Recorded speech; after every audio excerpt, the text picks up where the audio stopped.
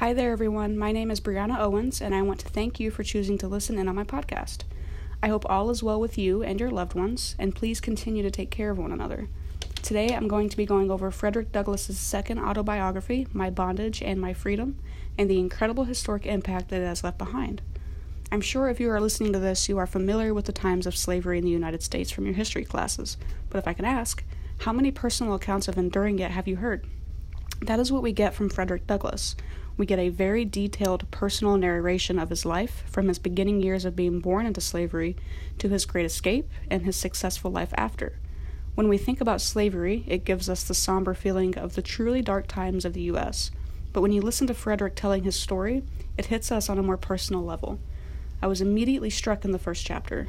As trivial as our birthdays may be to us, just imagine not knowing the exact year you were born, but only having an approximation of it. While not knowing something like that doesn't even begin to scratch the surface of the atrocities that were endured during that period, it sets a dark undertone. Records were not kept for slaves, so in other words, in the eyes of their captors, they were not considered human enough to have basic paperwork like birth certificates. We learned from continued reading that children were to live with their grandparents until the time they reached about the age of 7, and the same can be said for Frederick.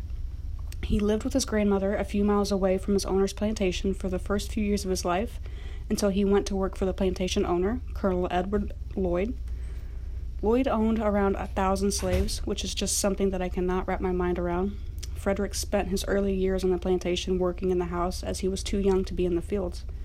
He would note that while in the house, he had witnessed the overseers of Colonel Lloyd commit horrendous acts, like seeing others being punished, beaten, and starved for reasons that did not call for it.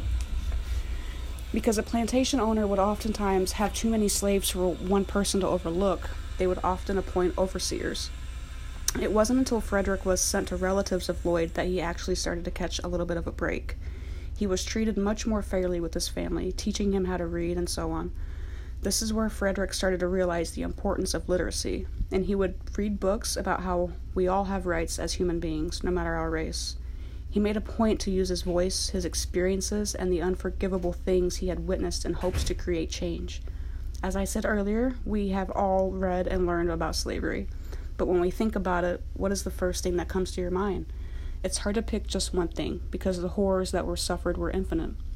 Frederick wrote from his book, "Should a slave, when assaulted, but raise his hand in self-defense, the white assaulting party is fully justified by Southern or Maryland public opinion in shooting the slave down." In my mind, that is equal to someone thinking of the slave, a human being, as a dog. Although we have not reached the end of the systematic racism that is still faced today, and that is a battle still being hard fought, it is people like Frederick Douglass who use their voice and help create change. Douglass's books will remain in history, and it will be told to future generations that we will never forget what had been done, but that change is also possible.